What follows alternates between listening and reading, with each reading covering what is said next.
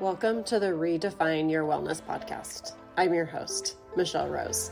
I'm excited to dig into what health truly is. I decided to start this podcast because I saw a gap in what you're being told on the day-to-day about what living a healthy life looks like compared to what it actually is. As I went on my own journey to heal my body, I was blown away by how much misinformation is out there. I am here to help you learn and grow into being your healthiest self. Come join me as we redefine your wellness. Hope you're sitting down for this episode. Some of you are going to really like it a lot. I am going to be discussing the fact that it's not necessarily about what you eat, but about when you eat. And I will be the first person to tell you that what you eat is important, but there's more to it. And if you're looking for a simple way to make a very positive impact on your health, I got it for you. Okay, so I'm going to be unpacking some of it. I want to say take notes, but I don't think you're really going to need notes because it's simple. I love simple, and I'm pretty sure you're going to agree with me too. If it's super complicated, how many people are immediately like, peace, or I'll give it a go for about 2 seconds, but you're going to not keep going. It's going to stop. It's not going to stick because it's too hard. Too many steps. No. Okay. So we're going to talk a little bit about intermittent fasting, but what I like to refer to it as timed eating. When people do intermittent fasting, what they focus on is the length between their morning meal and their meal the night before. So for instance, you have dinner at 6 o'clock at night. You fast, aka you don't eat anything until 10 a.m. That's considered intermittent fasting. The thing that most people don't realize, when you talk about fasting, a lot of the times people just hear the word fast and they think, I can't eat. I don't want to do that. That means I can't eat. They don't look into what fasting really is, what intermittent fasting specifically is. And that's part of the reason I like to use the word timed eating, because it doesn't freak people out as much as fast. And they're like, that means I can't have food. I love food. I want food. Why would I want to fast? That sounds terrible. It's not terrible. It's actually quite easy. So I am a huge proponent, and I will do a whole different episode on this specifically, but the circadian fast is a 12-hour overnight fast. So simple. You don't eat from, say, 8 p.m. to 8 a.m. Boom, done, 12 hours. Everyone should be practicing a 12-hour fast. If you're not already doing this, that's step one. You need to be implementing this. This is going to take away that late night eating that everyone knows you shouldn't be doing, but you're still doing it. I just have this hard stop of, I have to do 12 hours every day. So the late night thing is not an option. It just isn't, because I don't want to wait until noon to eat. I really like food as well, so I don't want to wait that long. And it's also that if you do, like I said, I'm going to go into intermittent fasting in a different episode, but if you fast too long, it can stress your body.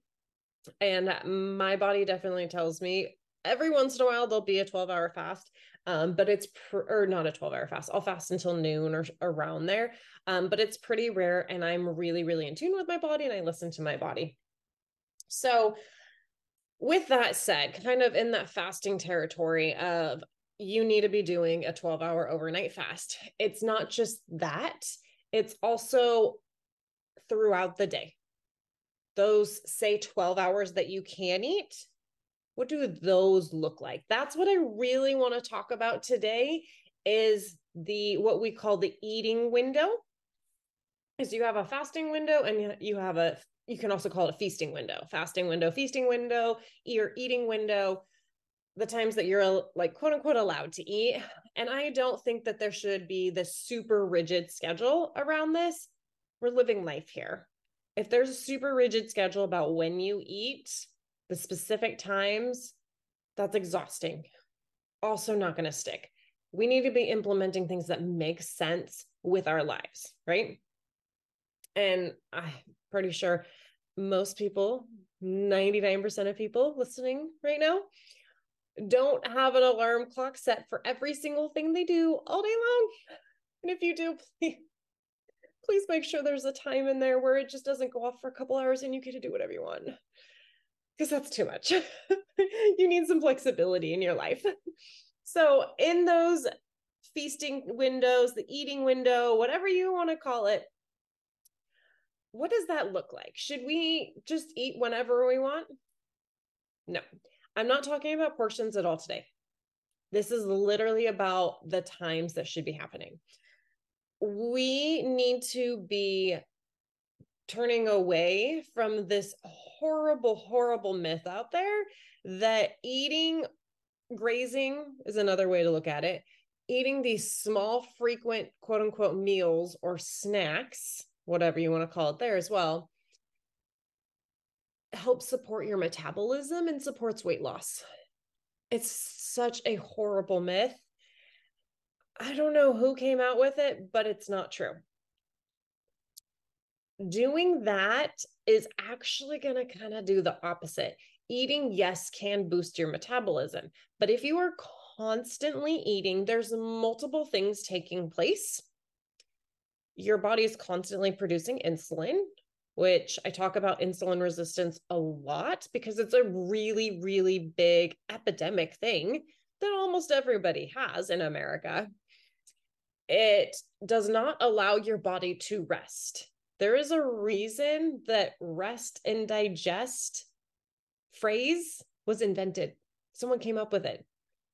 The rest and digest is really important for your body. That's also why part of the reason you need that 12-hour overnight fast, so you can rest and digest. If you are constantly eating, and when I say constant, that would be like every 2 hours or less, almost even 3 hours or less. I would view that as constantly eating.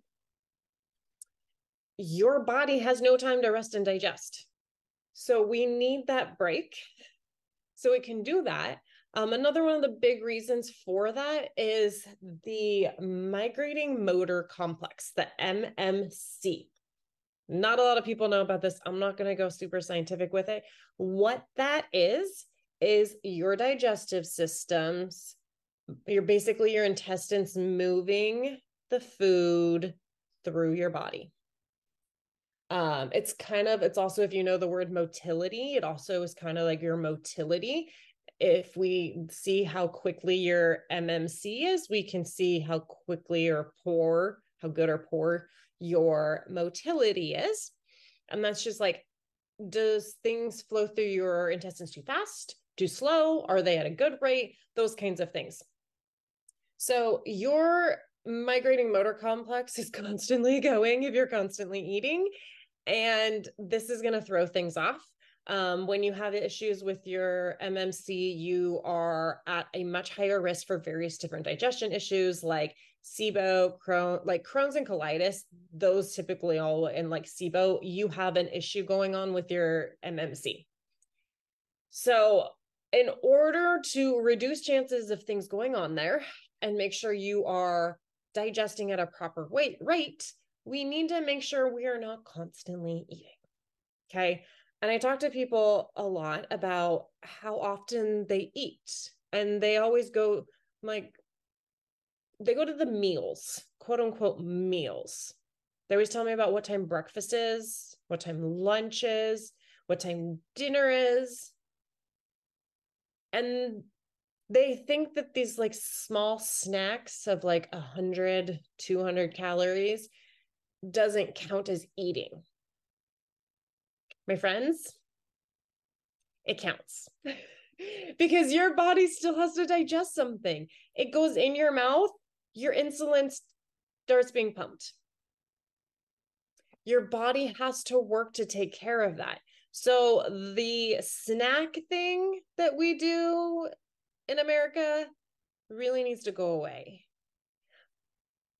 If we want to be healthier, if we want to lose weight, if we want to have more energy, if we want to not be bloated all the time, if we want to sleep better, we need the breaks. And this is not, I am a former anorexic. This is not me telling you to not eat at all. This is saying you need to plan your meals and you need to be smart about your meals. There should be at least 3 hours. I'm going to take away the word meals because for some reason that triggers people to only think about I actually sat down and there was a plate and I ate I ate 500 to 700, 1,000, 12. Some people eat way too much. But if you are ingesting food, that needs to count as a meal. Okay, that counts as you eating. So if we're looking at a 12-hour window, because we need to fast for 12 hours and then we can eat for 12 hours. Let's say you break your fast at 8 a.m. Let's say you get half an hour to eat. I'm not even going to put how much time it takes you to eat. You eat at 8. We need to fast forward 3 hours. Really, what would make sense, because we'd be looking at lunch next, not your morning snack, lunch. You have that at noon. That's 4 hours, 8 to noon. You have 4 hours. And then we fast forward it 3 to 4 hours. You're looking at 3 to 4 o'clock. We fast forward another 3 to 4 hours and you're looking at 7 to 8, kind of depending on where you land. So you can still have 4 meals. You can eat 4 times a day with a schedule like that. The magic is really like 3 to 5 hours. The bare minimum is 3 hours that you should have in between your meals. All for the reasons that I was discussing. If you are dealing with blood sugar imbalances like pre-diabetic, diabetic, all of those things, I am going to apologize to you if you've gone to a dietitian or a nutritionist or your doctor or whoever has told you to do this, because they don't know better. They don't understand insulin resistance. They weren't taught about it. You really should not be eating all the time. You should not be eating, that's a whole nother podcast as well, but like Atkins bars, like the things that are diabetic friendly, aka have artificial sweeteners in them, please don't. You are just killing your gut, which is where all of this happens and takes place. Snacks are not your savior. If you are absolutely crashing and it needs to happen, okay. But you need to work on building this, and this does not need to happen immediately. If you're used to eating every hour and you're constantly going, you're going to have to slowly work on this, especially if you are severely insulin resistant. It's going to take time. If you barely make it 8 hours overnight not eating, add an hour a day. 9 hours not eating, 10 hours not eating. Slowly get there so you can do this. We need to be focusing on supporting our bodies better. And if you can get out of this, I need snacks all the time place, and actually start planning your meals, make the most out of the time you get to sit down, you're going to just ultimately do a whole lot better in life. If you struggle with sleeping, the last thing you should be doing is eating right before you go to bed.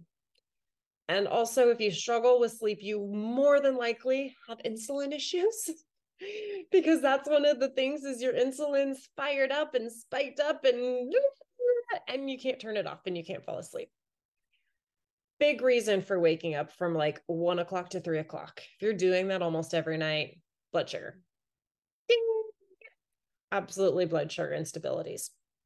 So that's really what I wanted to focus on today, was specifically making sure that you have the knowledge behind the fact that timed eating is really a home run for so many things when it comes to our health. I am the first person to admit that I was taught wrong, I believed wrong, I lived wrong for a long time. And I had severe hypoglycemia issues. And I, of course, also was like, oh, I just need a glass of orange juice. Oh, this candy bar is all I need. I crash all the time, so I just need to make sure I just keep eating so it doesn't happen. I was a prisoner to food and it was miserable. I loved food, so that wasn't necessarily bad, but dear Lord, bless everyone that was around me if I didn't have something to pick me up when I was crashing.